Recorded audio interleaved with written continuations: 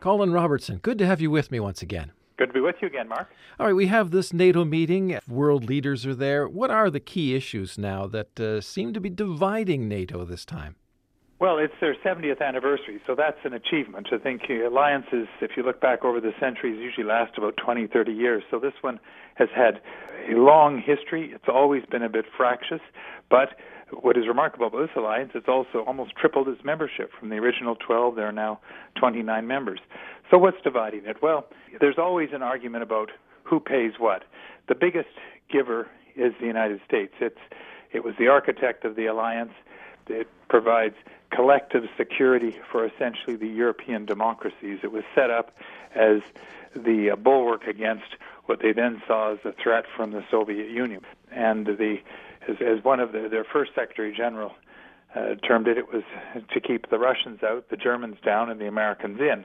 And to a large degree, that's still what it's about. It's keeping the Russians out, and especially since the invasion by Russia of Ukraine in 2014. Until then, there was some hope that Russia might even join NATO, but then with its annexation of Crimea and, of course, the hot war that still goes on in the Ukraine, and the real Russian threat, the Russians not using necessary military force, although they now have improved their military, but using cyber.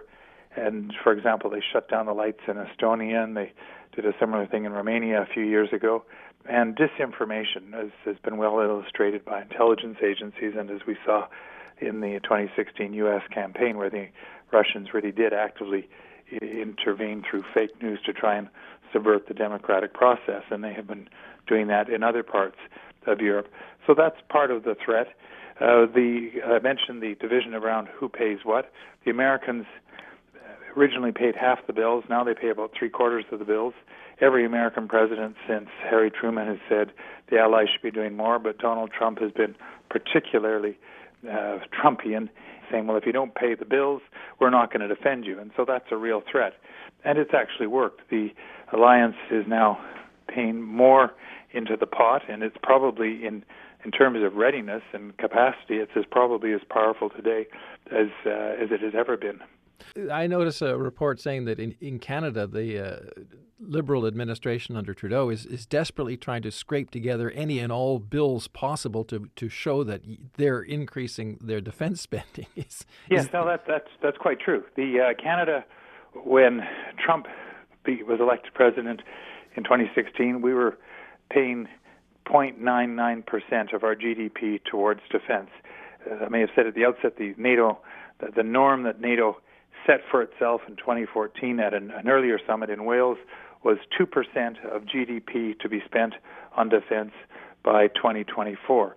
The Trudeau government came out with a defense policy in 2017, largely in response to the election of Donald Trump and his demand that the Allies pay more, that would see us rise to 1.4, 1.5%. We're currently about 1.27%, but we've got a major rearmament campaign going on. I was in Halifax 2 weekends ago, and I saw the Harry DeWolf, the first of our offshore patrol ships, is now afloat in Halifax Harbor.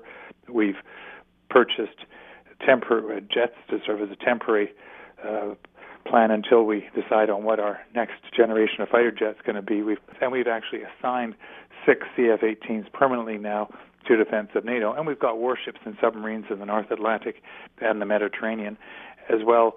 We've troops. We're leading the brigade in Latvia as part of that readiness that I talked about, that prepared for in case the Russians decided to come across in Eastern Europe.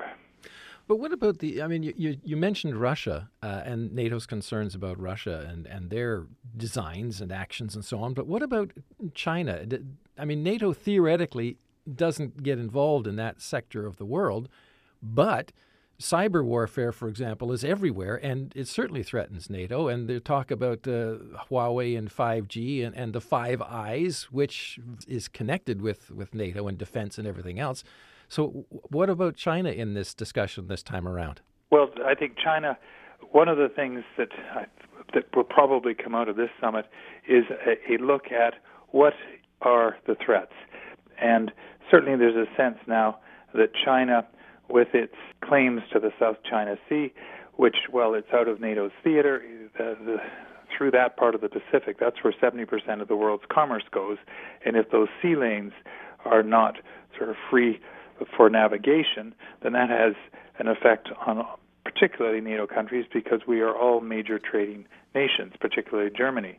And China, through its Belt and Road Initiative, has also, through the terms of action, has essentially taken over management of the port of Piraeus. Greece is a member of NATO, for example, and that gives a number of NATO countries concerns. And there is no doubt that China is engaged in cyber theft of intellectual property. So there is a sense, and the Germans a couple of years ago have now labeled China as a strategic competitor, if not adversary. And so, yes, China will now figure into this. And so, because it is an authoritarian system, it is seen to be, if not in opposition, it certainly does not conform to the principles of freedom on which NATO is based. Is it possible that NATO could discuss expanding its mandate then? It could, and in fact, it has gone out of theater a couple of times. It is doing anti-piracy work in the Gulf, again, to protect those sea lanes and commerce, because they recognize, well, it is a military alliance. It is designed as much to be a political alliance and to provide the underpinnings, the stability under which prosperity can grow. But what underpins that, of course, is that stability, and that stability is provided by that collective security alliance, which is NATO. So as we move forward then, we had, for example, France's President Macron calling it the organization brain dead at one point. Is it still going to be strong? Is it going to come out stronger in the next decade as we pass the 70-year mark, or how do you see this developing? Well, right now, the leadership of NATO has some very colorful characters, some of whom are particularly disruptors, like Donald Trump. The president of Turkey, Mr. Erdogan, has essentially invaded Syria because he wanted to push back on what he saw as Kurdish terrorism. And that's what led to Emmanuel Macron, president of France, saying that NATO's brain dead, because he said that if you took the NATO principle, what happens if Syria and its ally Russia were to, in response to the Turkish invasion, were to push back into Turkey? Would the rest of the alliance go to the defense of Turkey? And that's a fair question.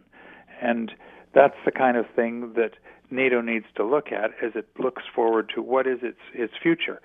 Donald Trump also wants NATO to be more involved in dealing with cyber, and in fact, NATO is getting more involved in cyber. There's now centers for excellence run by NATO in Tallinn and Riga and Helsinki, dealing with strategic communications, which is disinformation, as well as one directly with cyber, and as well one dealing with hybrid warfare, which is a kind of blend of cyber as well as disinformation.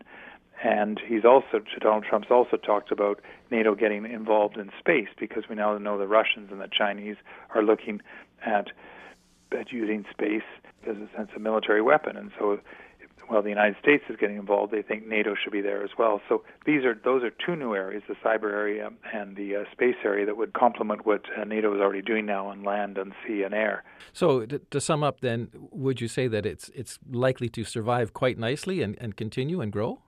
Yes, if you look at the history of NATO, it's been basically a series of bumps that set up as a defense mechanism against what was then the Soviet Union. Now it's a defense mechanism in part against the real threat of Russia, but also other threats. I talked about piracy.